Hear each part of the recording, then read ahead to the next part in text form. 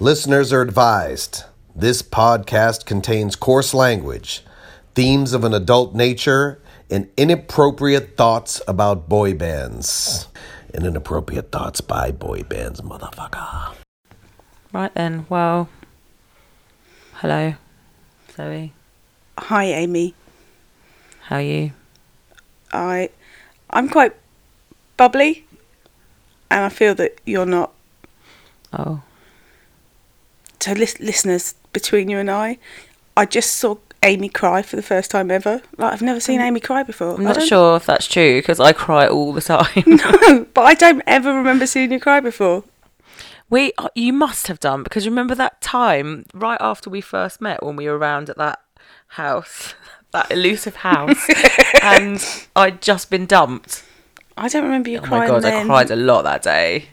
Until I met that other hot boy that night. And then you stopped. See, only bit that day I remember is us lying on the blanket, shooting the shit, and then going out drinking, you meeting the hot boy, me going back to the house and having to get in the car and drive home, even though I was meant to stay over, I'm not down with this shit, I'm not staying here. Club with the hot boy. And listening to you not me, you. The person whose house it was. Listening to you get it on with a random stranger you picked up on the walk home. Oh, Christ. I don't yearn for those days. No, not at all. It's not a relationship I miss. Or that hot boy who turned out to be a big dull dud. I showed up today and I said to Amy, we need to plan out our ultimate boy band playlist. So I'm going to play you the playlist as it stands with the song I think we should do next in it. So I've not even been here 5 minutes. I sit down and start playing Amy Take That.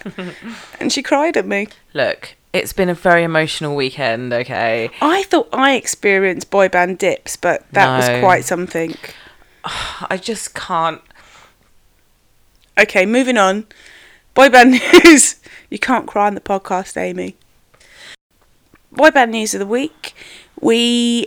Turns out we had an extra ticket to Jonas. How did we do that when there was only 600 tickets up for grabs? I don't know. So you, I and Rolanda each got a ticket, and Rolanda, for some reason, managed to get 2 tickets. I don't know how she did that. I don't know how she did it. I think Witchcraft. Exactly. Black magic. And because we didn't have another friend to take... No, we don't have another friend to take. No one was available. No one wants to come to Kingston at 6 o'clock on a fucking Wednesday evening. We've got no friends. Is it at 6 o'clock? Yeah. Why do you think I'm leaving work early? Oh, shit. Okay. I'll meet you in there, yeah? I'll be at the back. 6 o'clock on a Wednesday evening. So what we decided to do is do a little giveaway. So we tweeted out to all our listeners. Yep. We did some questions about our Jonas episode. And we had a shitload of entries from Jonas fans. Like, well more than expected. Yeah. And it was quite heartbreaking because everyone was so desperate for a ticket.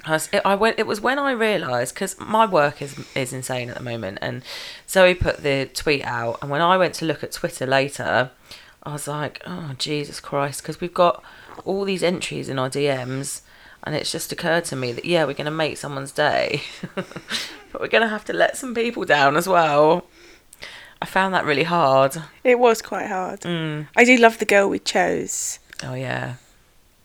I think, yeah, she was great. Darian. I hope it's pronounced Darian. Yeah. So that's going to be next week's episode. It'll be us out on the road meeting our new boy band bestie at the Jonas show. Yeah. I think I'm old enough to be her mum. Yeah. Well, that's what happens when you get a whole bunch of entries and then you pick someone out of a hat. No, she seems wicked. So I think we've lucked out there. Yeah, by the time this goes out, we'll have seen Jonas. No, it will. By the time this goes out, we'll have seen Jonas. Yeah. Excellent. I have to remember that it is Monday today. Not when you're listening to this. It's Friday when you're listening. When we're recording, it's Bank Holiday Monday. So the Jonas event is on Wednesday. I'll send you a reminder when I get up in the morning. Have to. Especially with it being a 6 o'clock start. That's... Yeah, cool. Did you not know? I hope I don't miss my favourite Jonas song. As a side note, I don't know any Jonas songs. The only Jonas song I know, other than, was there one called Dear God that we did in our episode? Never listened to it. Is the one that they covered, the Busted song. Year 3000. Oh, okay. Which would be weird if they do that, because We saw Busted do it there At the about a same month venue. ago. It's a really tiny venue as well, so we think there's about 600-700 people. They can't be opening the upstairs of it, because that venue holds 2,000 people. Oh, does They it? can't be opening the upstairs. I mean- Maybe they've put a new carpet in Oh God, it needs it, doesn't it? after 32 Oh, years. it's so minging. Yeah, okay, well that's exciting. That is exciting.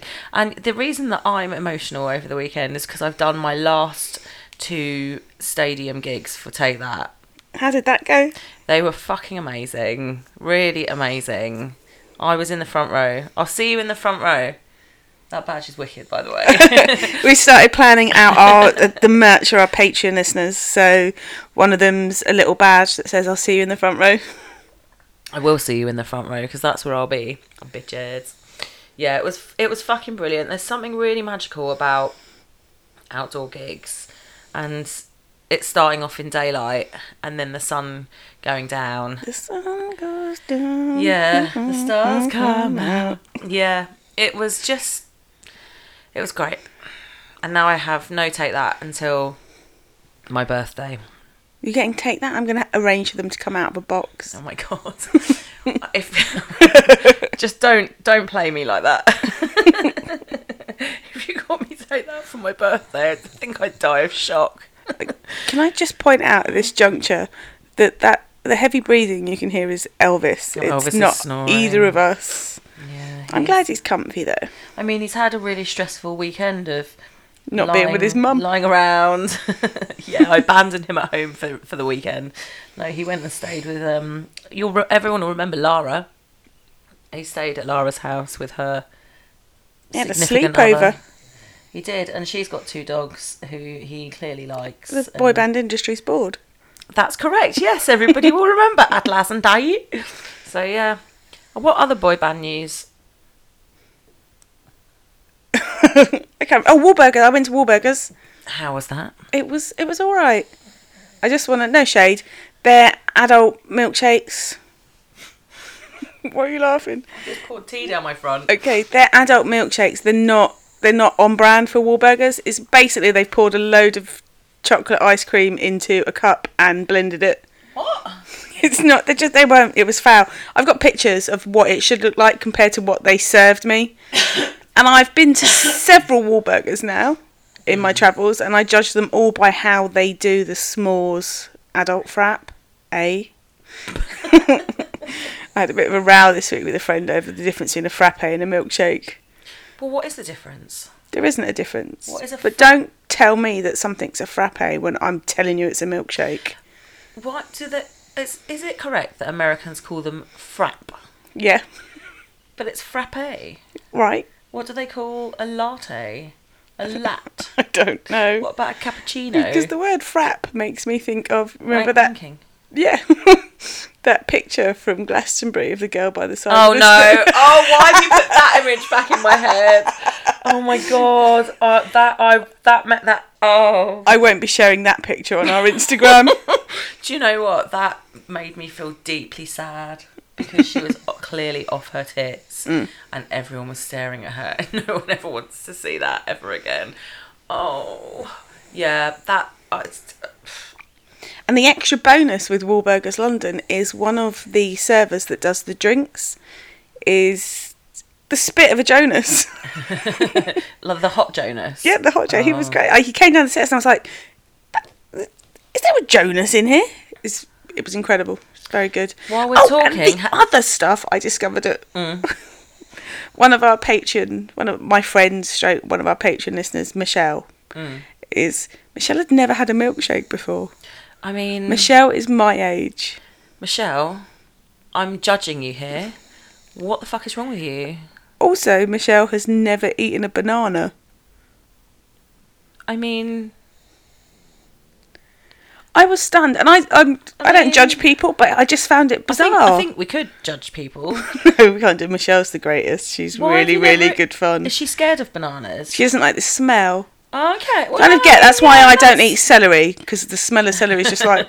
Also, celery is completely pointless. If anything was to be eradicated from the earth, Wasps. it's celery. Wasps. Definitely celery. I'd say wasps. Okay. But I want to talk about hot men.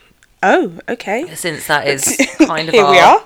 our I MO. mean, it's what we're all about. The Jonas server at Wahlburgers was like a little added bonus. He was a bonus Jonas.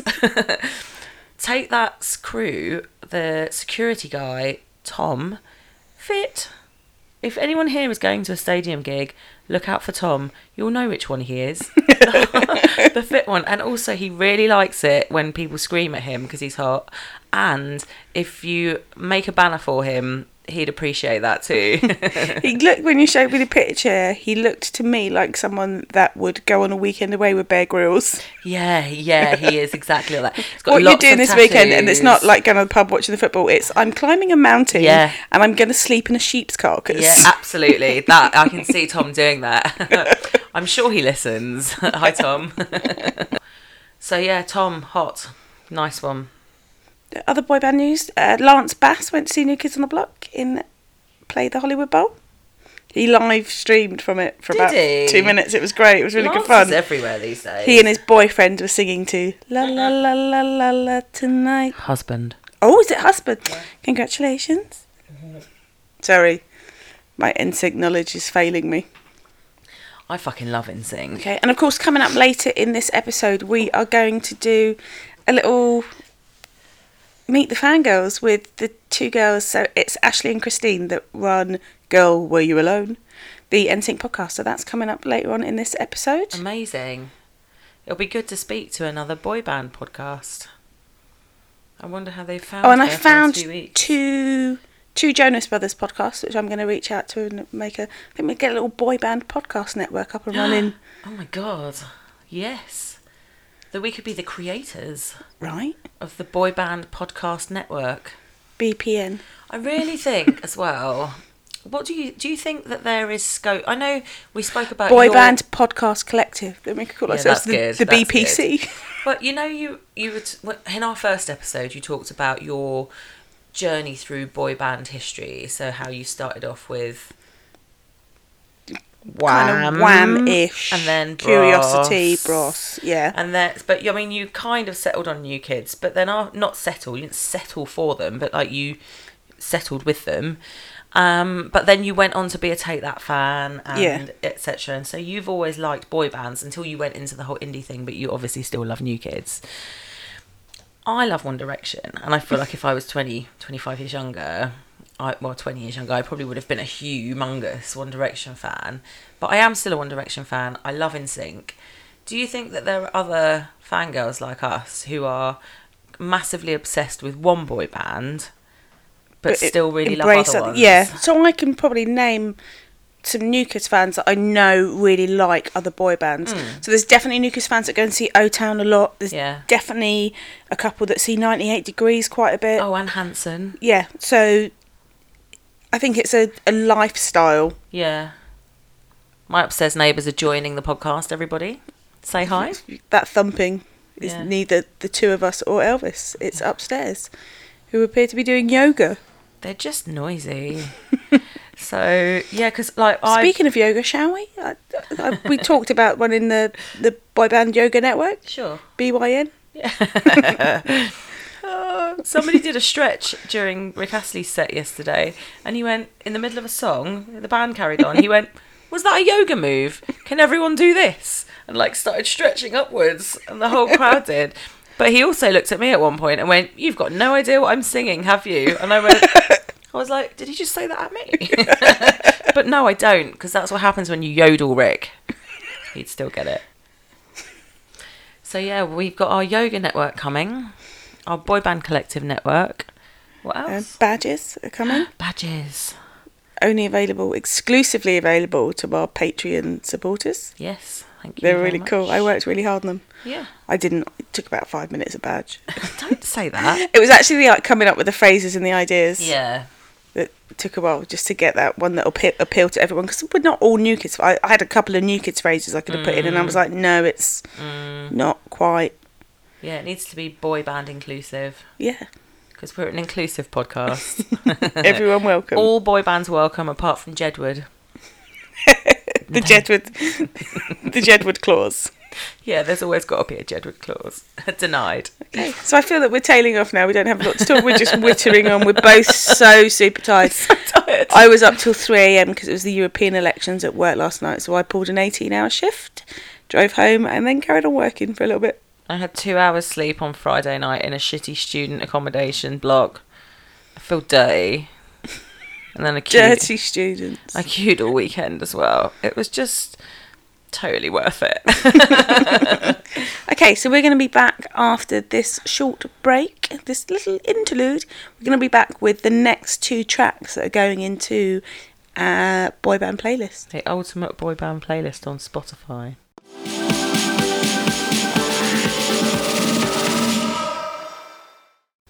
Okay, well, I'm pleased we got all of that sorted out. What's up next? Are you burping again? What's fucking wrong with you today? I think I don't. It's the late night and the fact that all I've eaten for the past 24 hours is biscuits. Oh, or cookies for our American listeners. Yes, we like to be international. We're going to continue on now with our ultimate boy band playlist that we've put together, which is a word you should all know, put together on Spotify. So we started last week with Greatest Day by Take That, the Odyssey version, the one that's what made me cry earlier, and Block Party by New Kids on the Block. And we're choosing 2 more songs this week. So... Yeah, did you want to go first? Yeah, I think I will. I've been listening to the 2 songs all week. The 2 songs? No, but to try and decide what the next one should be. Okay. To add to my 2-song playlist on my phone on the way in and out of work, and then added in alternate third songs to what it should be. And then I came in today and you were like, no, I've got the 3rd song. And I'm like, yeah. So many hours of my life wasted. So do you know, just to let everyone in on a little secret with this podcast. So I have been quite useless recently, and you will notice that Boy Band of the Week has often been done by Zoe because I've not contributed at all. Zoe is exceptionally you do good. all the production. Zoe is exceptionally good at the research and doing the front end stuff, and I do all the post production. So I'm winging it. When you say all the post production, you mainly leave all my burps in. Take out all mine. The point of what you do on the back end is removing my burps. The thing is, actually, what I do is remove all your ums, and I can't remove all the ums and all the burps. Because then it would only be a 10-minute episode. But yeah, so I'm winging it. So Zoe listened to lots of different songs. I came in today and went, do you know what I'm going to call it? It's The Call by Backstreet Boys. Which I'm completely unfamiliar with. But when you played it to me, I was like, no, she's right. Yeah, it works. That absolutely blends into the next one. I just really love it. I'm just going to say it was a really good call, Amy. Yeah, it's a good call. My only issue with that song is that as soon as I listen to it, it becomes an earworm and it will be in my head for days now. So, yeah. I'm pleased. I am going to follow up the call with, and I'm going to throw it back a little bit because New Kids aren't that modern. That's to Take That song's fairly recent-ish. Yes, Greatest Day. Yeah. Last decade. Yeah, Block 2009. Block Party is also a recent New Kids song. Is it? Yeah, so it came on the Block... No, not the Block album. It came on, I want to say 10. It was a bonus track. Not everyone had it for ages. What year was that? 2014. Okay. Ish. You're asking me really specific questions. Well, I know that Greatest Day was 2009 because it was off the Circus album. Yeah, I want to say 2014-ish. I'm trying to remember when I saw them do the songs off the Block live. It might even have been 2013, actually. I'd measure everything in life by Take That albums and tours.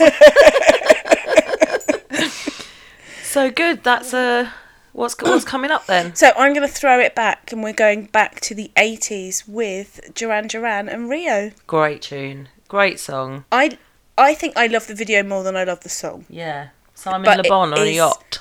Right, what's not to love? Is he wearing like a billowing white shirt? Yeah, undone to the waist. Yes, yes. Yeah, just another boy band with a shirt allergy. Nothing wrong Shame. with it. So we've now got a 4-song playlist. Yes. It's probably now enough to get but the school run, maybe. Yeah, yeah. Depending on how far the school run is, I suppose. Whether or not your children are privately educated, you have to drive them 28 miles. Yeah, or depending on how good a parent you are, and if you let them listen to our potty mouths every week. Carrie. So that's it. We've now got a 4-track playlist. So we will be back with 2 more for you next week. Okay, what's coming up after this, Zoe? Right after this is going to be our phone call with the girls from Girl, Were You Alone? Mm-hmm. And following up with that, it's your boy band of the week. So we'll be back in a bit.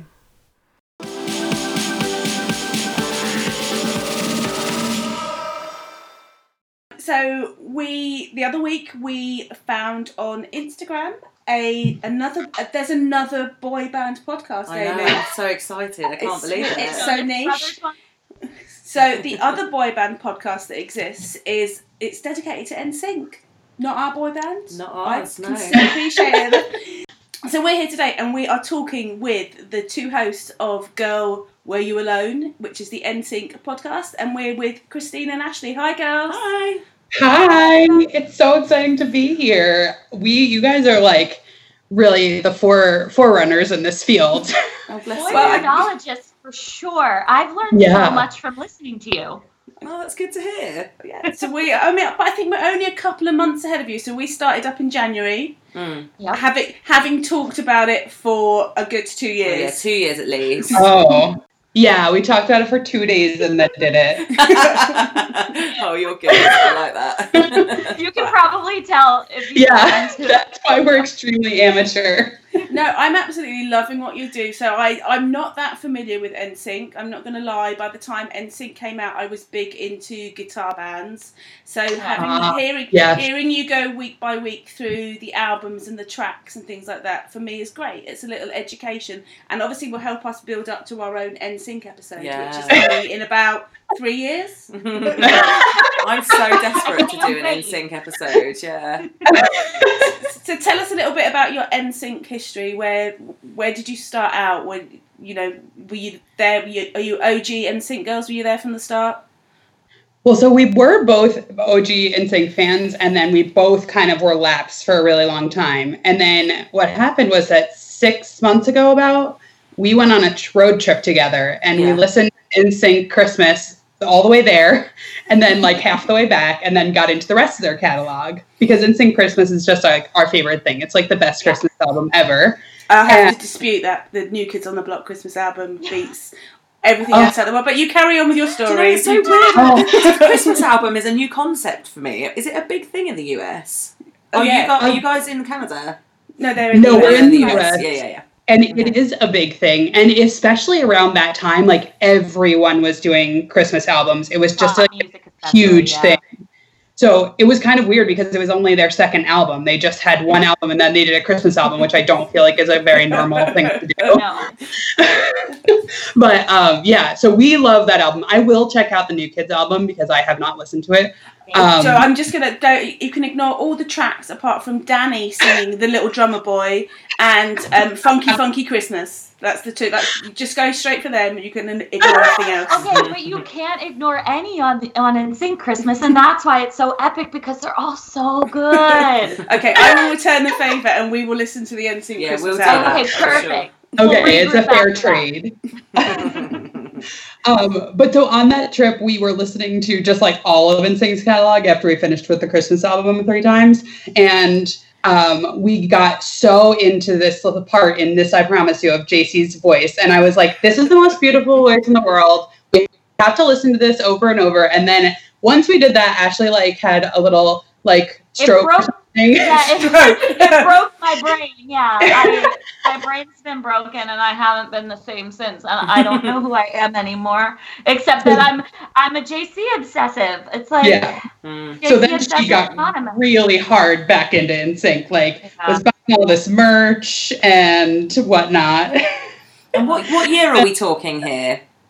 This was 2018. At the end of 2018. Yeah, I mean, but we were crazy about them as kids. So I was in like middle school, early high school when they came out.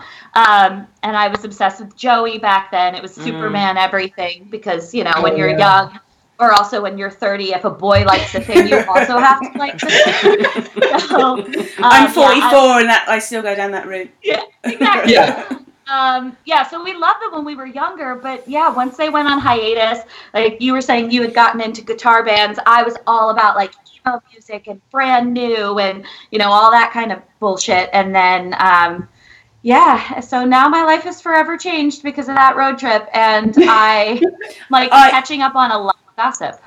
I think there's always, no matter what you move on to, so I went into guitar bands and I'd go to festivals and things every year, but always there's that little bit in your heart that the minute you hear the opening bars to one of your boy band songs, you're straight back there. So when you get an opportunity like this to just feed your boy band obsession constantly, that it's, I think it's a really healthy thing, like mental health wise. I think it's great to be able to go. It is. But Zoe Totally. did start playing a Take That song when she arrived earlier, and I started to cry and she had to turn it off. That's adorable. So my husband now will try to sing NSYNC songs to me, and I'm like, just shh, please don't. It's not Let for them you. sing it. Just let them do it, please. It's very special. They're the only ones who can do it. So you say that. So I go every year on the New Kids on the Block cruise, which is their annual. They rent a Carnival cruise ship. It's 3,000 New Kids fans, the 5 guys. It's just an entire weekend of partying. But I've noticed over the past few years there are a lot more husbands that come on the boat. So the first year there was probably about maybe 10 or 15 husbands. Now we're probably up to 100, and they get into it just as much as the girls do. They're dressing up, they're loving the shows. So feed your husband's NSYNC obsession, because when that NSYNC reunion happens for you, he's the one that's going to be waiting up for you to make sure you're home at 4 o'clock in the morning from your NSYNC show. it's so true. It's a good split at Take That shows now with husbands. They're really getting into the music, and they sing along to all the words. They fucking know the music. Yeah, it's like, don't pretend you don't know. Well, when we went to MMC 30, it was last weekend, and I was really so that's the Mickey Mouse Club 30th reunion, for anyone who didn't know, and I was like so sure JC was going to be there, because I was like, I know him. He's going to he wouldn't let us down. And my husband slipped a card in my suitcase, and it was like, if this is the weekend you meet JC Chasez and he falls in love with you and you leave me forever, know that it's been fun. And I always love you. That's amazing. What a great guy. So we do joke that we have like a very strong husband demo, because all of our friends' husbands like love the podcast, and we're like, that's weird but nice, I guess. So any of our friends have husbands? No, I think all our friends are single. We're that little niche of society. I'm like the only single one of all of our friends. I'm still holding out for that Wahlberg love. Still keeping on there. The thing with Jenny won't last forever. It can't last forever. No, she's too famous. No, right? They never last. Cut that out. You don't want to hear that. Sorry, Jenny. So was MMC, was that the first time either of you had ever met one of NSYNC? Well, no. We were in an a cappella group, and we actually opened for Lance when he was on his book tour. So we got to sing an NSYNC song with our a cappella group. Stuff. Yeah, and so we got to meet him briefly after the. But we were not cool about it. We were like screaming and like. Yeah. Yes. Is there photos? Is there photos? I need a photo of you and Lance in your a cappella group. Yes, there is one photo in existence of it, and it's treasured. Yeah, we sang "I Want You Back," which is like funny to do a cappella because there's one girl in the background going like wah wah. Like, oh my god, that would be me. Yeah. Yeah, I can't sing either. I'd also be the wah wah girl. Yeah. So who did you meet at MMC then? Which of NSYNC showed up? Who did you get to hang out with? Just Joey was there. He was hosting the event. But we didn't actually really get to hang out with him. I had to sneak into a roped off section and to meet him and take a selfie. All the best fangirls can do that. I didn't meet him because I was drunk and I lost my phone. And I was like, where are my friends? Oh, they've sneaked into the VIP section. They're hanging out with Joey. So, you remain an NSYNC virgin, yes? You haven't met them? Well, Lance. Apart from Lance, yeah. Okay. Mm-hmm. So take me back. We're going back a month now. When Coachella happened, take me through that emotion of when you saw 80% of your boy band back on stage together for the first time in years. So we are on the East Coast of the U.S., so it was supposed to happen at 1:30 in the morning, and then it was late, but I was like, I'm waking up in the middle of the night. I don't care. I literally, they're still set up on my desk. I had the Coachella live stream already in the background, and then my NSYNC bobbleheads sitting in front of my computer screen. Oh, they're awesome. And I had been joking because I knew Ariana Grande was a big fan, and I was like, we need to get some celebs in on this NSYNC reunion thing. Like, she just sampled them. And so when she brought them out and there were rumors, and then they started tweeting like mic check 1 2, I was like, it's happening. So I was like audibly squealing. I was crying, not sobbing. It wasn't, I used to be normal situation. It was like an elegant tear rolling down her cheek. Yes, it was a beautiful single tear. But yeah, I was really happy for them, especially because, not hating on Justin, but there's like a revisionist history about how he was the only talented one because he was the only one who made it as a solo artist. But I mean, all of them are so good, and especially JC, and it was nice for them to have their moment and see them shine. Yeah. I was going to say, do you think that JC's been waiting for this moment for all these years? No. Well, it turns out it does not seem like he has, because he hasn't tried to capitalize on it at all. So from what I know about him, when I think I know him, everyone has said that he's really hard on himself. His old vocal coach from back in MMC days, and she worked with NSYNC, Robin Wiley, has said that, he always thought he sucked. And he always felt like people didn't really want to hear him sing. And so as much as I'm like hoping he was just waiting for the perfect moment to show up and be like, hey, remember me? I'm actually really talented. It doesn't seem like that was the case, because then he sort of went back into hiding. So, I'm not holding out too much hope, but there's always a sliver. So I can tell you, and we may have to cut bits of this part of the conversation out. So I was on tour. This is the secret. Oh, see, that's what we're hoping for. That would be perfect. Oh gosh, that makes my heart so happy. I'm hoping they take it. With or without JT. I don't care. Well, that's what I was going to say. Did he make any mentions of whether or not JT was involved? I'm conflicted. I want all 5 of them, but I think that he might overshadow the other 4 who are very talented in their own right. I think I get the impression it's just the 4. I've got something I can tell you, but you can't tell anyone type, the way kids are. He was doing that. So, yeah, I'm down for it. How do you feel about JT, solo and with NSYNC? Ashley has very complicated feelings. It is complicated. I get it. So that's why I thought I would ask, because I'm interested to hear. Yeah, he's incredibly talented, and I think even in NSYNC, he did stand out. He's so incredibly charismatic and smooth and such a good dancer that I think a lot of that has to do with why he's been so successful. Obviously he has a beautiful voice, but I think so much of it is just he has that star quality. But I think, I'm happy that he's successful, but I have at different points of the last 15 years been well, fuck, he's too successful, which means that NSYNC's never going to be able to get back together. Or it's not the type of fame he has where it's going to be in 6 months people will just forget about Justin Timberlake and maybe he'll be ready to do NSYNC. He's gotten too famous, and that's my only gripe. I think he deserves it. I think he's really talented, but it is kind of a bummer. Yeah, and I mean, my thoughts on it, and I will not put this part in our podcast because the JT stans will come murder me, but I think I love Justin Timberlake in the context of NSYNC.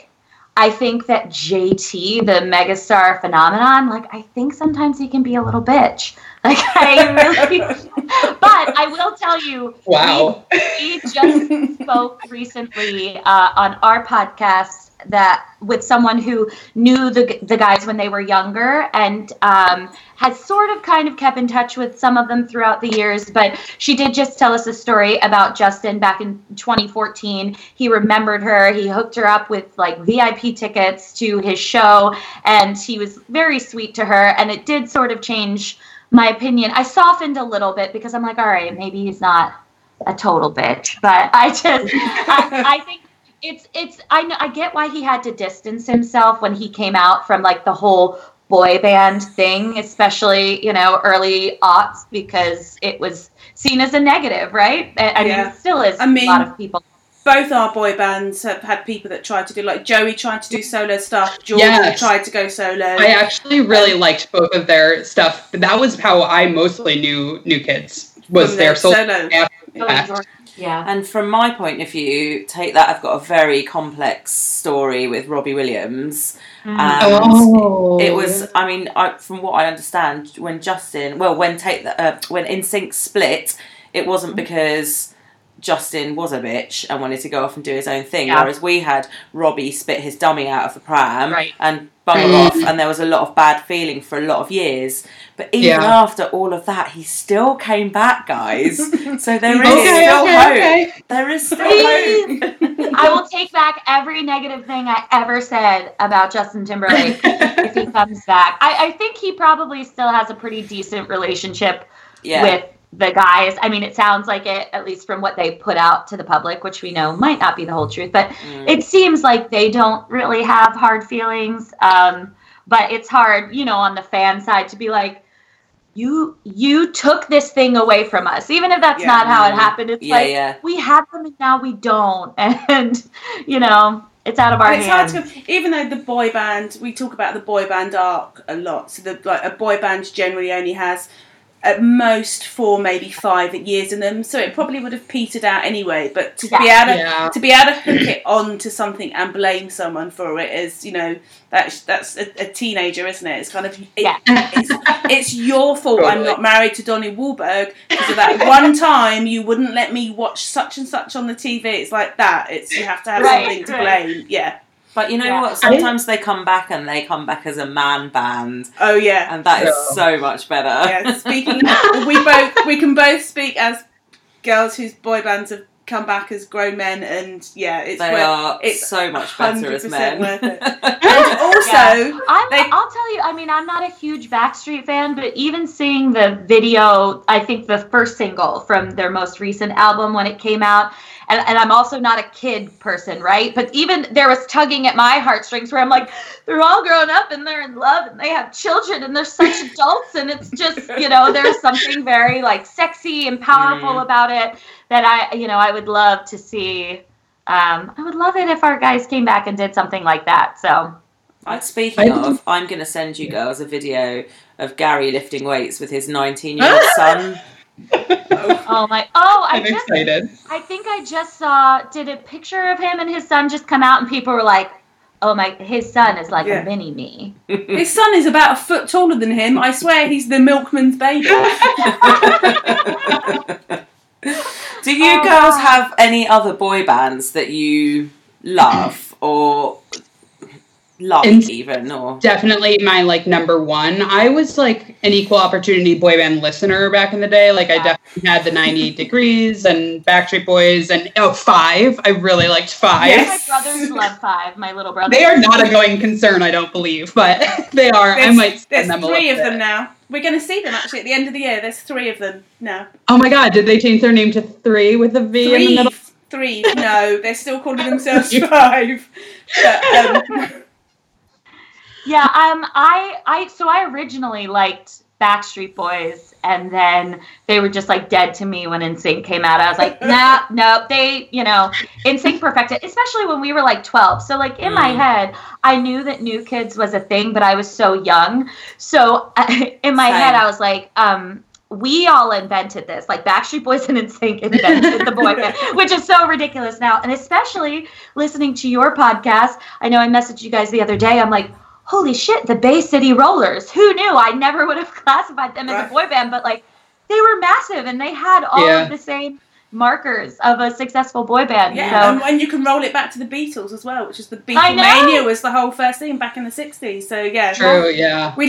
I also like to think that we invented boy bands in my generation, but we didn't. It was there long before. Girls have always need something to scream at because we're not allowed to be emotional creatures in a lot of situations. And that's the one thing that people kind of like, well, let's just let them get this out of the system, and then they can go off and get married and have babies. Except we skipped all of that part. Yeah, we both skipped marrying and having babies. I saw a tweet today that said that unmarried, childless women are the happiest demographic. I saw that too. I was like, I'm doing this all right, and I'm going right to this hell. You know who else we do both love, although we haven't kept up with anything new? We were just recently talking about O-Town. Oh, yes. Christine loves Dan, right? Is that him? And I mean, I know he's not in it anymore, but like Ashley Parker Angel is just a snack. He's such a thirst trap on the internet. I sent him a cameo request to sing Digital Get Down. I wish I had asked him to do it shirtless, but there was a character limit, so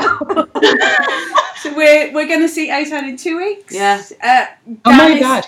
Dan is Amy's future husband. She's already snagged Dan, so I'm having to. Yeah, I mean, only because Ashley's not there anymore. Sorry, Dan, I love you, but I think I'm going to have to go for be a Jacob girl. Oh, I think. I am old. Well, no, I'm not actually. They're our age, aren't they? They just seem young because we keep watching. We keep watching Making the Band, like repeatedly. And they come out on the tail end of that era of boy bands, so they were like the newest ones then. Yeah, but that was 20 years back. So I think we might go see them too. Because now we're stalking all of the individual members of our boy band. So when they did that pop tour with Lance, on Friday we found out Chris Kirkpatrick is going to be at some 90s throwback night, and it's in between where we live because we're a few states away. So we're like, let's go find him, give him a business card. And then we're going to go Lance in July. Pop 2K is coming in the area, so we're going to go check that out too and probably do the VIP. So we're like, gotta catch them all. I looked at Lance's VIP thing. So his VIP options, there's one where you can pay like $2,000 and have dinner with him. I like on our podcast. I mean, I'm not a small girl. I'm not. I like a dinner, but $2,000, like that's a bit. I know. I was saying the same thing. I'm like, that seems crazy. And plus, we were like, well, we want Lance to have dinner with us because he wants to. Yeah, I don't want to pay. I don't have to pay for a social media tag. I'm delightful. Tag me for free. So what happened? Both Amy and I are kind of slightly obsessed with the whole Lou Pearlman story. What are your? And obviously, without Lou Pearlman, your boy band would not be. Right. How do you guys feel about him? Definitely conflicted. I mean, I knew a little bit about it, but then after watching Boy Band Con, it was really eye-opening, which I do think obviously he did have an eye for talent and did contribute a lot to them, like doing the whole kind of like boot camp thing that he did, like they probably wouldn't have been as good as they were without that experience, but then he really did take advantage of them and a lot of other people, and not even just in the boy band space. He was just like committing financial frauds all over the place. So anyone that he could get a bit of money off. Yeah. I know, it was really sad when they got into the parts of like just like regular people who he had just scammed out of their entire life savings. Yeah, he was like, I keep saying he was like an evil genius, and evil might be too harsh, but he clearly he was very smart, but it's like he didn't want to do the actual work that you have to do to be legitimately successful. And so it's like, oh God, Lou, if you could have just used your powers for good instead of evil, So Lance did a live Facebook chat about 2 weeks after the film, and that was my question, which he answered on the chat was, do you think that he would have been even more successful had he used his brains for good instead of evil? And Lance was like, absolutely. Because it was. It's kind of like the amount of intelligence it must have taken you to keep track of all your scams and put together all your fake brochures and all the, the annual reports. If you just use that to actually do the thing, you wouldn't have had to go on the run.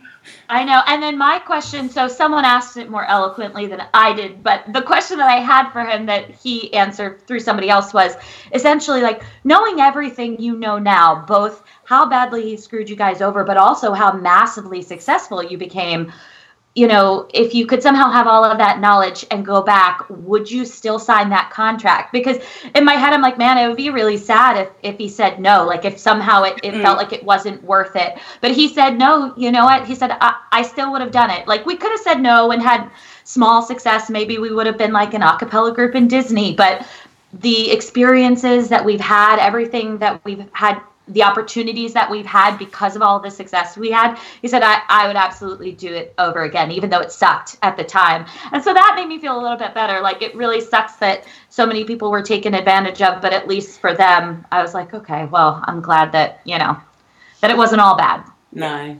Don't you think that Lance Bass might be the nicest man in the world? Oh my God, I love him so much. He's so sweet, and he's also so woke, which I appreciate. Like, we've been having all these abortion ban laws going into effect all over like our country, and tweeting about it, which very outspoken about it, which is awesome. To have like male allies and that kind of stuff. So that even just makes me love him more, and he was always my favorite anyway. He just seems so sweet. Yeah. Okay, so what's next? So you're going to go and stalk Chris and Lance. Yep. What's next in your podcast adventures? What have you got coming up in the podcast in the next couple of weeks? Well, we have watched Boy Band Con, so we've definitely got an episode on that coming up soon. We've been going through the music catalog, so we covered their debut album, and we covered our thoughts on the No Strings Attached era, but we're going to get into Celebrity, some of the other music. And then I think probably in the near future, each individual member will get their own like in-depth dedicated episode. Yeah. And then the Christmas album, of course. Right? Probably 2 episodes for that. Can you hang on? I mean, surely you need to time that for Christmas. Know. Christmas in July. We'll try. Christmas in July is a thing for you guys, isn't it? Yeah, true. Yeah. We do start listening to it. I personally am like, anytime after Halloween, I'll listen to it, because like there's no Thanksgiving music, so what else am I going to listen to? It's fine. So like 2 solid months of Chris's album love. So I think we will try to hold on, but it's going to be so hard. I just love it, and I want to talk about it. And we've had a lot of people who have been listening, who I think, because the group is essentially inactive, they have all this pent-up energy, and so they've been really active on our social media, chatting with us, sending their stories and things like that. So we've had a couple of opportunities to have some folks on who, like I said, either knew them back in the day, or one person who, she runs like the OG NSYNC Instagram account, like before NSYNC even created one themselves. She had a fan account. And so we talked to her for a while, and just basically like what it means to be a fangirl. And so I'm looking forward to having some more opportunities to talk to people like that and just share in that, so that, we all don't feel alone, because it can feel really lonely when you feel like you can't tell other people in your daily life about like this obsession that you have. So tell our listeners where they can find you. What's all your social media tags? Where can they get hold of you?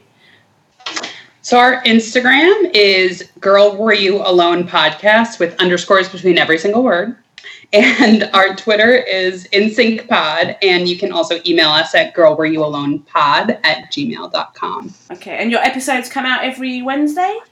Tuesday. Okay, so episodes out every Tuesday. Okay. You can sell yourselves as the original NSYNC. Even if people come up behind you now, you are still the OG NSYNC podcast. We were here first. We were doing this. But back on the record, I will say, I'm honestly, so I know that you both have your own boy bands that are your boy bands, but I'm so impressed that you were able to just like unabashedly love them all, because I admittedly am really bad about that. I'm like, oh, my boy band's better than your boy band. I've gotten a little bit better in some aspects. We have that between us. Like, there's really? Yeah, so Amy definitely thinks Take That's going to come higher in the chart than New Kids on the Block are. Because they are. But what Amy doesn't factor into it is that I created the science of boy bandology, so I can absolutely... She's going to fix it, because she needs to fix it, because her boy band is not as good as my boy band. So, I've been catching up, because a couple weeks ago, I guess, is when I found your podcast, and so I was catching up today, and we were listening to the rundown of the top 20, and my husband's sitting there, and he's like getting more and more agitated, and I like look at him, I'm like, what's wrong? And he's like, I'm just really worried for you that your boys aren't going to come in on the chart where they're supposed to. I'm like, they haven't gotten there yet. Don't worry. They haven't got. But here's the thing. I don't have high hopes because, like, yeah, they held some records for a while, but they haven't gotten back together. And most they're like practically the only one that hasn't gotten. They're going to score high on JT's solo career. Yeah, so they'll get great points on his solo career. They'll do some. The first time I remember coming across Justin Timberlake is that red carpet with him and Britney in the denim outfits. So they are definitely gonna get style points. Pop royalty. They have some really great style from back in the day. Yeah, I mean they do. They're alone. I've done most of the chart already, so we kind of know where people fall already. Gotcha. We haven't done there's bits that we do the pointing together. So things like the number of records they sold, where they appeared in the charts, and your boys do okay. You're not going to be ashamed of them. Don't worry about it. Oh, well, that's good. That's good. Also, I fucking love the way you handled the Jonas Brothers reunion, because this is my favorite part. Like, I listened to the most recent 2 episodes or something when I found your podcast, and then I was like, no, I got to go back to the beginning and listen since the beginning. And so it was like this feeling where I was giddy for you guys, because I was like, oh my God, Jonas hasn't reunited yet. They don't even know yet. I know something they don't know. And so you did the episode, and I was like, oh, I wonder where this is in the timeline of when they reunited. And I was dying that at the very end of that episode, you had that little like epilogue of calling each other. You're just like, fuck. Like, could the time have been any worse or any better, depending on how you want to look at it? I literally drove home, got into the house, laid down in bed, opened up Twitter, and I was like, well, shit. It was like an hour after we recorded, they got back together. Do you know what? It's really strange, because we're really playing on this boy bandipity thing and saying that we're creating all these reunions, because we talked about NSYNC a lot, and Lance Bass and Lou Pearlman, and then Coachella happened, and obviously the Jonas thing. And which one was the other one? 5. We did the 5 episodes, and the day our episode about 5 came out, they announced this big boy band tour next year with like 3 other boy bands. And BB Mac. Oh my God. That dropped their new single. I actually really did like BB Mac back in the day. I totally forgot about them. I listened to their CD quite a bit. Did they only have one, or did they have multiple CDs back in the day? I think they had one album. They've got new stuff coming out now. So they just released a new single. They've got a new album coming out. I want to say it's in September. So I might listen to that. Maybe I'll become a BB Mac fan. They back here? Was that the Yes, okay. that was the only one that I know that they did. Oh, I really loved that album. Sorry, I totally forgot about them. You do have another boy band. I think, I'm not even just as us speaking as fangirls, I think every single human being has got that one boy band song that they'll hear it and they'll be like, oh, that's my jam. And you're like, see, everyone secretly loves a boy band. Oh, for sure. Everyone. I think so too.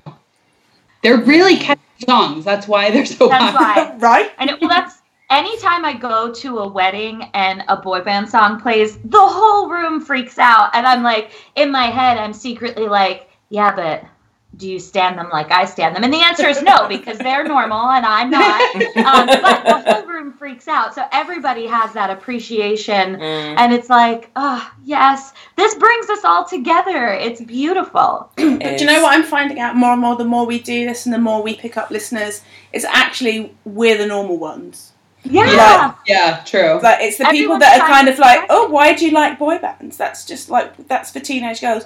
Those are the people that are the judgy ones. They're not normal, and actually we are. We're There's something about like nostalgia is so strong now. Like everything that's nostalgic is coming back, so we can't be that weird. So your boys are timing their reunion perfectly. I know. Hopefully.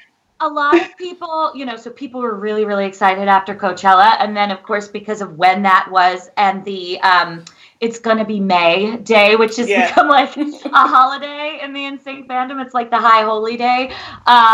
Everyone was hoping for some sort of announcement on that date. And it's like, guys, Coachella happened not even 2 weeks ago. If they're planning something, big if, but if they're planning something, they're going to want it to be perfect. They're not going to, they didn't wait, 17, 18 years to just sort of come out and half-ass something. So I still have hope that, they're maybe working on something. It might take a little convincing, but I don't think that they're fully down for the count yet. And plus, I saw Gary was with JC a couple weeks ago, and I would just like to say, if you can pull some strings and you're in a boy band, give a little pep talk, that would be very helpful. Okay, we'll see what we can do. Yeah. We have the boy band dipity in our favour. Yeah, we do. That's true. I know that Lance and Joey will take no convincing. It's going to be JC and it's going to be Chris, because Chris and Justin were super close, and I don't think he really wants to do it without him, and I can't blame him. But I think those are the two that need convincing. Okay, we'll get working on it. Yeah. Thank you. Thank you. And then you can really claim credit. We will give you. That will actually be you. I mean, we'll take the credit regardless, but thank you. Oh, guys, it's so nice to talk to you. Yeah, thank you so much. This was delightful. We should make a regular day. Not like every month, that would get, because we've chatted for an hour now, so every month would be a bit much. But we should have catch-up dates. Yeah. Check-ins are definitely helpful. And honestly, if you ever, anytime you're like, what the hell are they? If you listen to something, you're like, what the hell are they doing? That was stupid. Just tell us. Not stupid. It will sound great. If you ever want to do another, so I only got halfway through because I was skipping around, but your drunk episode, halfway through it, I was with my in-laws all weekend, and I was like, thank God I have this keeping me company. But if you ever want to do another drunk episode, we love drinking. Okay. We should definitely do that. The only reason I met Joey was because I was drunk and willing to day drinking, especially, which works perfectly for the time zone difference. That's true. Okay, we should definitely do that. We'll even do that a video. We'll put makeup on and everything. We'll put the laptop up high so you're looking at us. All you need is some angles, really. Sorry, the dog's snoring. Can we just poke the dog and stop him snoring? There we go. Elvis, there we go. Elvis should make a guest. I love Elvis. I always cut my dog out, and my husband, when he heard Elvis in the background, he's like, their dog gets to be in the podcast. How come my dog can't be in the podcast? Oh, that's good. All right, thank you so much for this, ladies. It's been so much fun. Thank you. Yeah, seriously. Much. Lovely to chat with you. Speak to you soon. Speak soon. Speak on the drunk episode. Bye. Bye. Bye. Bye. Bye. Thanks.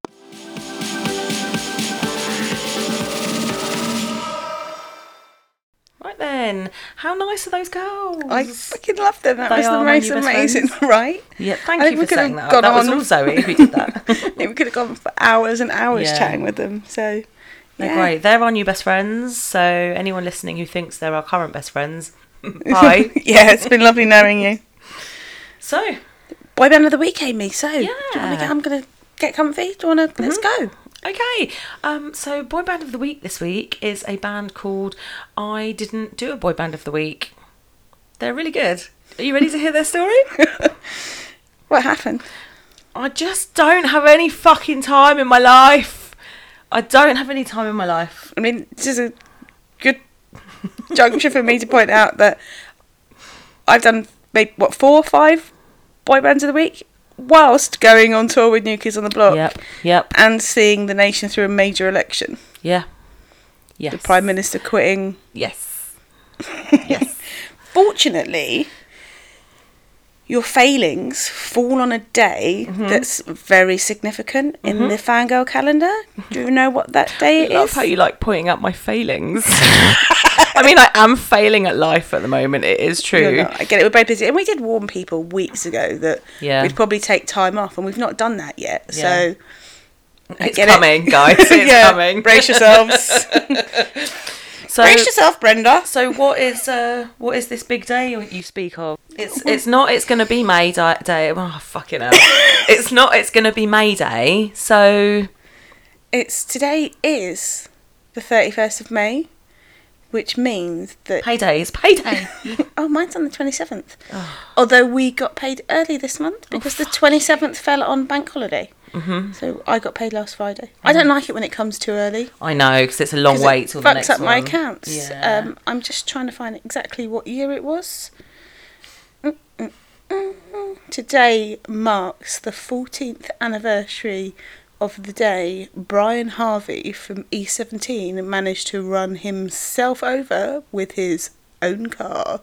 I thought you were going to say run himself over with a baked potato for a minute. Because I keep calling it Baked Potato Day.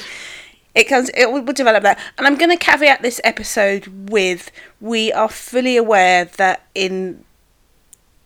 recently it's become very apparent that Brian has some major mental health issues. He has this big conspiracy theory, which doesn't come out of nothing. His conspiracy theory comes from the fact that he was phone hacked. Yeah. And he thinks the government isn't doing enough to support him. And we're aware of that. But we're not making fun of mental health issues. No, we're not making fun of Brian, but this was a massive news story at the time. And if you were a fangirl, a fan of boy bands at the time, you spent a lot of energy defending the boy band because there was already this impression that Brian Harvey was just a bit stupid. And for this story, I remember exactly. Do you remember where you were when you heard about the baked potato incident? I don't know that I do, but I just remember being like, what? So I was in the office working night shift on the Daily Mirror when it came out that Brian Harvey had been in a car accident, and that was the initial news that you got. Right, was there's been an accident in East London? It's Brian Harvey, and everyone was like, "Oh shit!" And then it was like, "Okay, is he dead? What happened?" Well, it was first of all, it was, you knew that it was major because of the amount of police activity and ambulance and how quickly you found out that it was quite major. That everyone wanted to go and have a look. So, and then it gradually came out over the next few days what happened. So I'm going to tell you, I'm actually going to roll back, because we can make this a bit more of a chat about Brian in general. Mm-hmm. So I'm going to roll back so that our listeners that aren't aware of the baked potato incident, or even who Brian Harvey is, get a little bit of impression. So Brian was the lead singer of 90s boy band E17. At the height of E17's fame, their single Stay Another Day topped the charts for 16 weeks. They had a ton of really successful singles. I mean, when we were going through earlier looking at what songs we're going to put into our boy band playlist, the number of E17 ones were like, oh, that one's great, oh no, that one. Like Deep, Steam, Stay Another Day, House of Love, that you can just roll on and on. It's alright. And one of my favourite memories, which I think I talked about in our episode 1, was seeing E17 play at the Smash Hits Poll Winners Party when they did House of Love. Absolutely loved it. They were great. They were so well put together. They did great dance routines, and they were just a little bit street for a boy band. They were rough and dirty and gross. Yeah. And you definitely knew that one of them would take you up the alley and give you a good seeing too. Oh my God, I thought you were going to say take you up the arse. E17 were out at the same time as Take That, and Take That with a clean, even though they were getting thongs on and doing gay clubs, Take That with the clean cut ones. Yeah. E17 were dirty, grotty, like you say, more urban, and you were either a Take That fan or an E17 fan. You couldn't do both. Even though I did quite like a lot of the E17 songs. I did both. Oh, I bet you did, you dirty bitch. So at the height of their fame, Brian, he had the trappings of fame. He lived in a big house. It had a double garage with a Ferrari inside. Mm-hmm. Mm-hmm. What were you going to say? I thought you said he had a big house with a Ferrari inside, and then I realised you'd said garage, and I was like, that's a strange way of putting it, but okay, yeah, with you. Until the 16th of January 1997, which is the day that Brian Harvey did a radio interview to promote their single called Hey Child. And in this interview, he made his famous ecstasy comments. Fucking twat. Sorry, can I just say, just before you go any further, he was a fucking idiot for saying this. He was. No, but he was a fucking idiot. He wasn't the brightest. Yeah. And I think he was not. It was a very naive thing, but also slight responsibility down to his management for allowing that question to even be asked of him. So the comments he made was that he'd said... talk me through it, because I don't know what question was asked. So I don't have the exact question, but his response to the question was he had taken 12 ecstasy tablets in one night and had driven home with no problem. Within minutes of his comments, E17 Records had been banned by 14 radio stations nationwide, and Prime Minister John Major later condemned his comments in the Houses of Parliament. The thing is at the time there was a huge thing in the media about ecstasy and how it killed people because... Yeah, so Oxford radio station Fox FM on their chart show replaced the slot that would have been filled by them playing E17's song with an interview with the parents of a girl called Leah Betts. Now, Leah Betts had made headlines the year before after she had taken an ecstasy tablet at her 18th birthday party and died, and her parents chose to put out into the newspapers the pictures of Leah on life support. So there was a picture on the front page of all the papers of this 18-year-old girl, should be celebrating, the greatest day of her life. She's 18. She's got, I've got the key of the door. No, it's 21. But she was dying in a hospital bed. Yeah, basically. Covered in pipes. And her parents eventually made the decision to switch her life support off. 17th of January 1997, so the day after, Brian was sacked from E17. The news of this was accompanied by a headline in The Sun, which says, Barmy Brian has virtually destroyed us. Yes, I'm sure the rest of the band were thrilled. Yeah. That weekend, the Sunday Mirror reported that the sacking was more to do with an internal wrangling in the band and not necessarily his comments, because it was revealed that the songwriter for the band, who was Tony Mortimer, had also previously made comments about taking ecstasy, saying they're increasing love and that's a good thing. Oh my God. But since Harvey's comments, Tony Mortimer had released a statement saying he could not condone the use of drugs. John Hendy and Terry Caldwell paid a visit to Brian at his home on the day of the sacking. Now, he was sacked by letter. They put her letter through his door telling him he was out.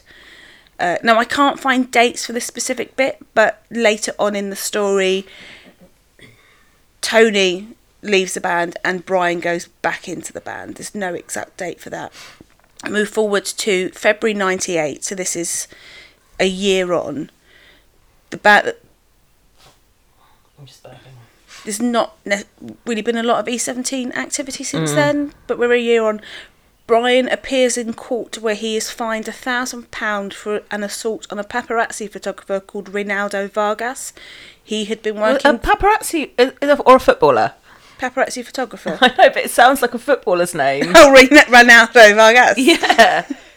Vargas had been working for a tabloid newspaper when he'd attempted to take a picture of Brian leaving Stringfellows nightclub. He said he snapped when Vargas tried to get a picture of him emerging drunk from the nightclub. He and 4 of his friends had pushed the photographer off his feet and began kicking him. Harvey claimed that the photographer had set a trap and incited him into violence so his colleague could take pictures. Now, this isn't unheard of. No, Hugh Grant throw baked beans at a photographer? Yeah, so one of them goads him, knowing that his mate is stood just along the road and will get the pictures, and they can sell the pictures to the papers for a lot of money. Oh. So even if you get hit a bit, between the two, like you and your teammate paparazzi, you'll make money. I don't think that he realised that he'd get quite the kicking that he did. JK's been done. There's a few of them, isn't there? Yeah, so passing sentence, Judge Jeffrey Rucker criticised the paparazzi. They admitted, quite frankly, they worked as a pair, because if one gets in trouble and is attacked, the other one can take pictures, and that can be good for business. Wow. Judge Rucker also criticised a photograph of Mr. Vargas that was used in a tabloid newspaper, which had showed him sat in bed with a neck brace and a sling. Mr. Vargas actually had not been seriously injured. He'd suffered a grazed forehead and a minor nose injury and was discharged from hospital with a few painkillers. The judge said the photograph was a lie and the people who had anything to do with it should be ashamed. Vargas was paid £10,000 and his partner received £20,000 from a newspaper for the picture of the fight and its aftermath. Wow. So the Paps are scum, is what we're saying. Later in 98, 3 members of E17, so we are now talking Brian, Terry and John, make another attempt at the charts. They reach number 2 with a single called Each Time. What year's that? 98, this is still... Fast forward to May 2000. They attempted... So they restyled themselves as E17 rather than East 17.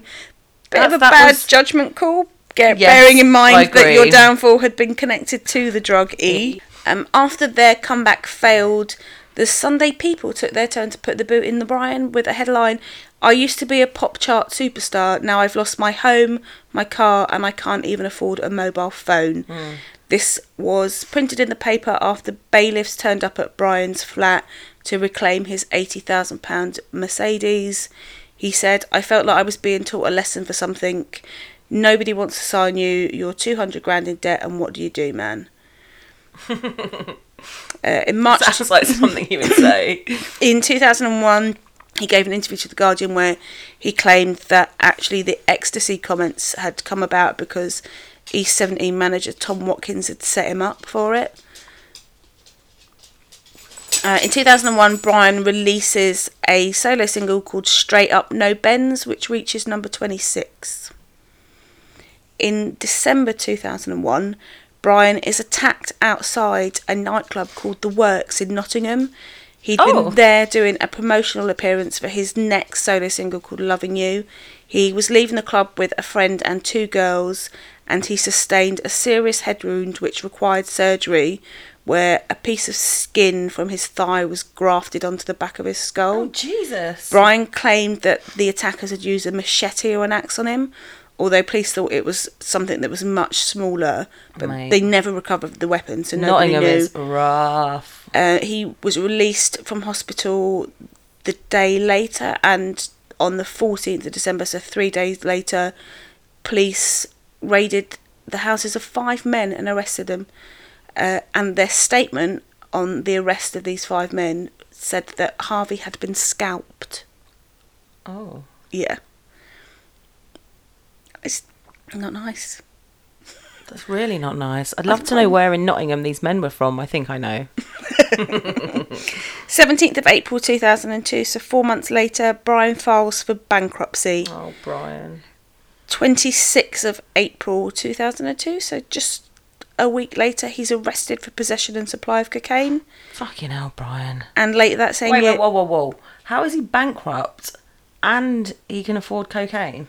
Or he's stealing the cocaine? Yeah. Got it. We'll go into that a little bit later on because that's more to 17 episode. That's more to do with the arrest for possession and supply of cocaine's more to do with the tabloid newspaper thing that he now has his conspiracy theory against. Okay, got it. In 2002, he appeared on Celebrity Stars in Their Eyes, performing as Ali Campbell from UB40. Oh my God, Brian. In June 2002, he hands himself into police after breaching an injunction, and he is jailed the day after for 56 days because he had breached a non-molestation order taken out by his estranged wife, Natasha. His court date for possession and supply was the day after. Hang on, what is a non-molestation? A non-molestation order is don't go near them, don't touch them. He'd breached the non-molestation order, which meant he went near her and touched her. I get that part, but is that actually like a thing? Is that implying that touching someone is molesting them? Isn't that assault? It's assault. It's, really, isn't it? Yeah. Okay, it's fine. I just never heard that before. It feels weird. Because he's in jail for breaching that order, he misses the court date for his drugs possession and supply charge. These charges are later dropped in 2003. The case collapsed when it was discovered that the key witness had been paid £25,000 by the News of the World, and he refused to testify at the trial. Fucking News of the World. It turns out Brian had been arrested after the News of the World alleged he hired a man called Kemal Zorba to set up his wife as a ploy in their messy divorce. So the News of the World claimed that he paid this Kemal guy to set up his wife for possession of cocaine, but the story claimed Brian had given the guy the cocaine to plant on her, and therefore he was supplying cocaine because he had given it to them. Oh my God. Very messy. In 2004, he appeared on I'm a Celebrity, Get Me Out of Here. On his way out to Australia to appear, his nan died while he was on the flight. Now, Brian had been raised by his grandparents, Bert and Betty, after his parents got divorced when he was 10.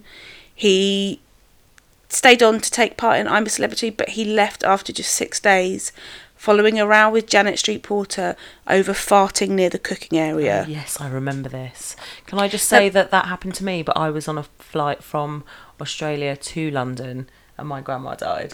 So I feel you, Brian. Yeah. And I just, the newspaper's going on about this farting. Brian quits after the row over farting. That just sets up a bit for how the nation's opinions and their reactions to Brian was. That was like, he's just a little kid with no manners, and he's not been brought up well, and he's just like a stupid little boy. Plays very much into the way the nation then reacted when it was discovered that Brian ran himself over.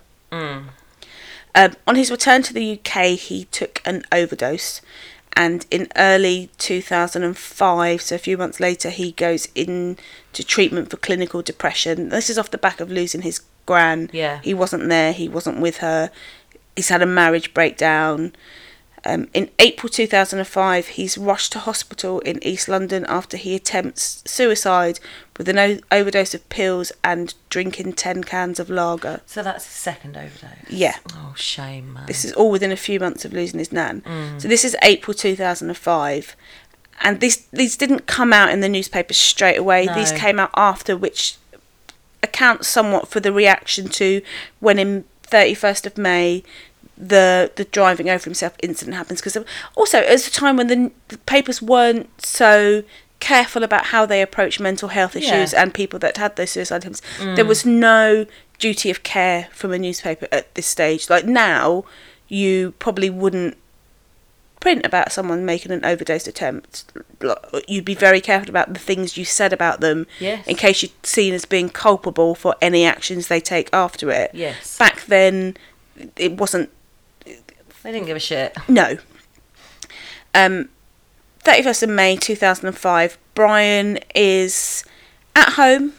He has 3 baked potatoes to eat. He gets in his car and drives out to see a friend. As he's driving to his friend's, he gets lost. Pre-sat-nav, there's nothing telling him to turn right, turn around, you've gone the wrong fucking way. He gets lost, and as he's in a cul-de-sac, and as he's trying to reverse his way out of the cul-de-sac, finds he's eaten too much. He's had too many baked potatoes. Baked potatoes and tuna and cheese. He leans out of his car, opens the door and leans out of his car to be sick. As he does this, he accidentally hits the accelerator pedal on the car.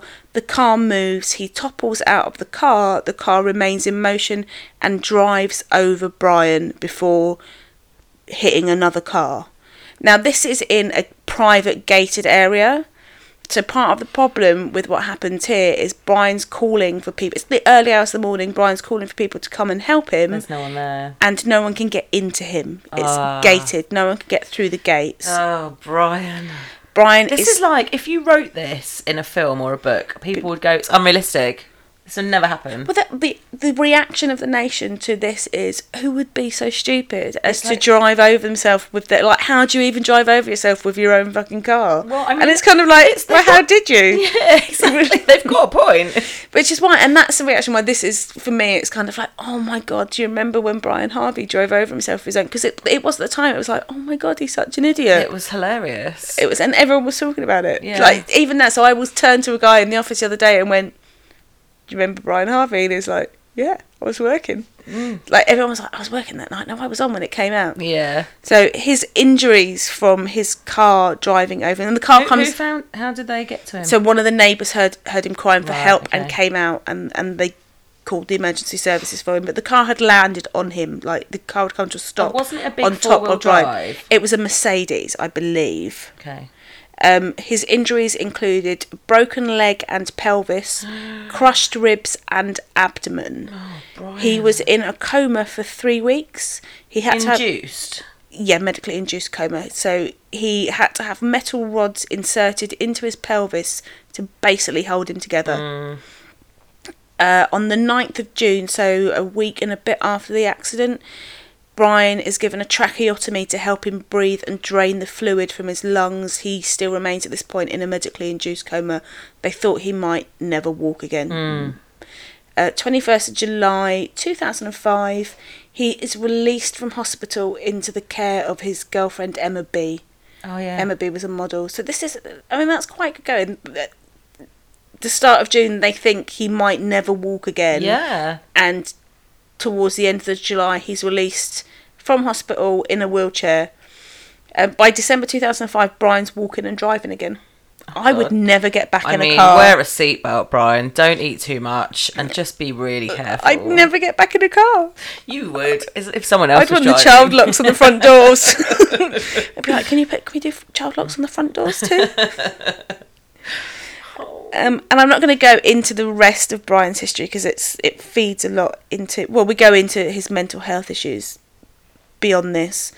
In March 2007, then Brian entered Song for Europe because he wanted to be the British Eurovision entry. Brian. He didn't win. He lost out to a band called Scooch, our favourite Eurovision entry. Yeah. He took part in the E17 reunion in 2007, and this is 2007, and there was also an E17 reunion documentary on Channel 4 in May of that year. Actually, there's a really great documentary that was done at the time. It was about his recovery from the accident. It was done by the BBC. You can get it on YouTube, and it's worth watching just because you get a really good insight into Brian and how. And this was before a lot of his demons took hold. I think. I mean, he had at this point had a couple of overdose, like suicide attempts. He had received treatment, but he's in a good relationship with his girlfriend Emma. He seems like they get on. He seems to be despite other than the fact that he's just run himself over with his own car, he seems to be in a fairly good place mental health wise. You get the interaction, the two of them looking together. He talks a lot about post E17 and how it was for him, and it's before we get into Brian where we are now, which is conspiracy theory Brian. So there's been incidents in recent years where October 2014, Brian Harvey tries to visit David Cameron in Downing Street. He's carrying with him a folder that he said contained evidence of how much money the government had stolen from him.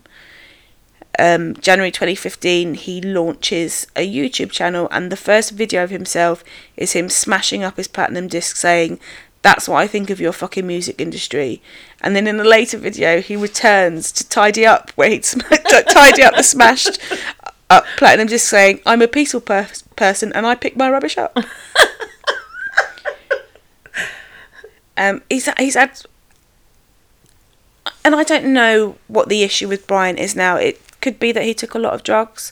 You can't put that much mind-altering chemicals into your system and not expect it to affect you in some way. Yeah, but then there's some genetics to mental health problems. He lost his grandmother and he wasn't there. Like I know to an extent how that feels, because when my brother died, I was in Scotland, and that was only in Scotland. And to this day, I hate the fact that I wasn't there for him and with him when he was dying, and that could be a really hard thing to take. And I know that wasn't my fault, but you can punish yourself for I made a decision that was about me, and I wasn't there for someone that I loved when they needed me to be there for them. I don't know, it's hard.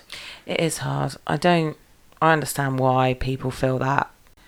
More recently, Brian has gate-crashed the Leveson inquiry in the Houses of Parliament because he wanted to provide his own evidence into phone hacking and child abuse. Now, Brian has spoken about how he believes Tom Watkins sexually abused one of the members of E17, although he's never named names as to which of the members that was. But he says he has an insight because he was phone hacked by the News of the World. The News of the World story about him setting up his ex-wife for the drugs thing, which led to the dropped drugs charges, was all part of the phone hacking. And, Brian received compensation over phone hacking, as did his ex-wife. Interesting. So, for our American listeners, that was... it was a massive, massive thing here. It led to the closure of one of the nation's oldest newspapers, where basically journalists had developed a way where they could... It wasn't even hacking. They could get into people's phone and listen to their phone messages. And that's how they got their stories. So they'd hear a phone message. I think there was a Prince William and Prince Harry one where, it was William leaving a message on someone's phone talking about Kate, and that's how they got an exclusive Kate story. So, the royals have been phone hacked, and the compensation and the charges over it still go on now.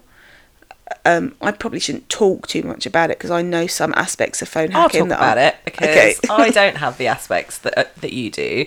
But there was a really famous or infamous murder here. Well, there's been a few, and again, this is our true crime life crossing over with our boy band life, but a really infamous murder, and the parents of the missing, it was a teenage schoolgirl, and they had tried to get hold of her on her mobile phone, and it had said that her mailbox was full, and then they had tried to call her again and the mailbox had been cleared, and that was because journalists had hacked in, had got her phone number and managed to hack her messages and managed to listen to her messages, and she was murdered and discovered 6 months later, and it was a local murder for us as well. She was murdered she was taken around where we grew up, and then her body was found not far from where I live now. But that gave them false hope because they thought she was still alive. Yeah, they thought it was her listening to her messages, and therefore she was still alive and she was out there somewhere, whereas at this point she'd already been killed. Yeah, and actually I know the lawyer who, again, I don't know if we can put this out, maybe we'll talk about this off air, but I know the lawyer who kind of got involved with the Dowler family on that. It's a lot. Yeah. So heavy shit. So Brian, and this Leveson inquiry went on for years, didn't it? So the Leveson inquiry was an inquiry into the actions and of newspapers and the newspaper standards, and Leveson didn't really, not a lot came out of it. Again, there's a lot of it I can't talk about because I'm in the industry. I don't want to anger my bosses or anyone that I previously worked for. But Piers Morgan. The results of Leveson was that newspapers went self-policing. So they said, actually, we're setting up a new code of conduct and a new standards authority, which is what we now know as IPSO, which replaced the previous one. The issue some people have with IPSO is that it's run by the newspapers, right? Who are actually the best people to run it because they understand the ins and outs. Like, you can't work on a newspaper without taking an IPSO code of conduct course and a GDPR course and all these things before you're even allowed to sit in the office and do your work. Okay. You have to complete these online courses. So, but I was always completely across the journalist code of conduct to the extent where I would have standing rows in the office with people about things that they wanted to print or publish, and I'd be like, we can't do that. And at that point it was like, well, the code of conduct's advice, it's voluntary, and it's kind of like, but there's a reason it's there. IPSO is more stricter than that. There's members of the public have a much easier route to make a complaint about press intrusion, the press doing stuff that they shouldn't do, which means that editors are now much more likely to stand by the editorial guidelines that IPSO put out. I don't know, we've kind of veered off Brian a little bit. I know, I just think that's interesting though, and I think it's something that people wouldn't know and is... Yeah. I mean, more recently Brian has, so his conspiracy theories have got a little bit wild. He still runs this YouTube channel. It's now almost impossible to Google anything about Brian Harvey because when you do it, you get up just people... It's all conspiracy websites and people, supporting him and talking about him. I simply tried to Google. I wanted to find one of the newspaper articles from the time about the baked potato so I could just read what their report at the time was. Almost impossible to do. And I know how to find newspaper articles. It's what my job is. Yeah. So, but it's almost impossible to do because it's just all this conspiracy stuff. And he was taken into custody recently for his own safety because they thought he was going to do harm to himself. That's right, yeah. And he's not in a good place. It saddens me that, but again, it comes down to the aftercare of boy bands. Like they were huge. They were so big. They had a Christmas #1. They were #1 for 16 weeks. The only person that still makes money off Stay Another Day or of any of their music is Tony, because he wrote it. The others were just, they were paid by the day. They don't get anything now. Yeah. And they weren't equal members. You know, when you look at the E17 reunion programme, one of them's living with his girlfriend in their parents' house. One of them, John Henty, went back to roofing, and it's kind of like, these guys were huge. They should have been set for life with the amount of money that they made, and they just weren't, because of the way it wasn't set up with their best interests at heart. Yeah. Like we said right at the start of this podcast journey, they ended up without a pot to piss in. Yeah, and it's, you know, we're seeing it again and again, and I can't help think that somehow must have contributed to the way Brian is now. Oh yeah, because that News of the World story, that was post E17 fame, but they were still out to get him. The same with John Alford, the guy from London's Burning, when he was set up again on a drugs bust. Talisa set up on drugs charges by the same dude, the Sheikh from the News of the World. All these stories that were just them wanting to sell newspapers and make money off the back of someone who is not making money off anyone else. It ruined John Alford's career. It ruins lives. Yeah. And they're not around anymore. Hi, Elvis. It's his dinner time. Look, he's gone to sit in his bed politely because he wants his dinner. Okay, we'll carry on. So that's... I mean, that kind of sums up Brian. It's a very sad story. It's an incredibly sad story. It's a hilarious story. When you mention it to anyone in a pub, they're kind of like, oh yeah, Brian Harvey, fucking idiot, ran himself over, didn't he? Because he had a baked potato. But it's, when you look in depth at what it is, it's a much sadder story than this, but I still can't help but smile at what the story was at the time when it came out 14 years ago. Fortunately, we now as a nation and society are much more mature about it, and the mental health issues. And okay, but that's my partial boy band of the week, because someone didn't do their research. No, but we're always thinking of you, Brian. Much love. We know that you have struggles and there are things you're going through, but to us, you will always be the lead singer of E17 up there on the stage, probably in one of your funny hats. Oh, those hats were whack, man. You are... Sorry, Elvis. Agrees. Yeah. You are completely peak boy band for us. We love you, Brian. Okay, well, thank you for that, Zoe Linkson. You are more than welcome, Amy Long. Gonna do a bit of research for next week? What do you reckon? Absolutely not. Okay, we're gonna wrap it up then. And, we just need to let everyone know that we did talk about this a few months ago, and we've managed to keep things ticking over. Elvis is desperate for his tea. I'm rushing through this, Elvis. We are going to be taking a few weeks off. We both have tours still going on. We both have really heavy workloads. I have got next week at work, I've got Donald Trump is visiting the UK for 3 days. We've got the 75th anniversary of D-Day, and then the Prime Minister's quitting. So that's just 5 days in the office for me. I have the Queen to deal with in a few weeks. Yes. So it's all a lot that's happening. So we're going to have a few weeks off. We might drop in some nuggets here and there to surprise you if we get time to even call each other. Yeah, so subscribe, because if we do manage to get anything out, they're going to come out on random days. It's not going to be Fridays. So if you're subscribed, it's just going to ping into your... It's not an inbox. Yeah, so whatever your favourite podcast app is, however you listen to us, just hit that subscribe button. It's free to subscribe. It doesn't cost you money. This is not our Patreon campaign. It's just a button that will give you an alert when we're out. So we will try and catch up with you as we go, and we'll talk to you in a few weeks. Thank you very much. And social media. I'm with The Boy Band on Instagram, The Boy Band Pod on Twitter, and we're not on Facebook. We are on Facebook. Come and find me, chat with me. We talk about Amy behind her back. Email us at theboybandpod@gmail.com, and we'll possibly have a contender, possibly not, for our ultimate boy band chart.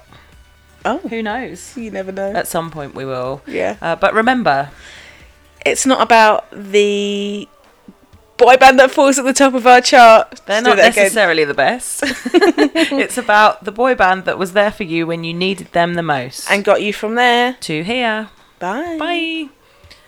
Our theme music is Dance With You by Fire and Lights from the Songs About a Girl trilogy by Chris Russell. Visit songsaboutagirl.com. You got it. And thanks this week go to our lovely new friends over in the US. Yeah, Ashley and Christine, you are absolutely awesome. Go check out their podcast, Girl, Were You Alone?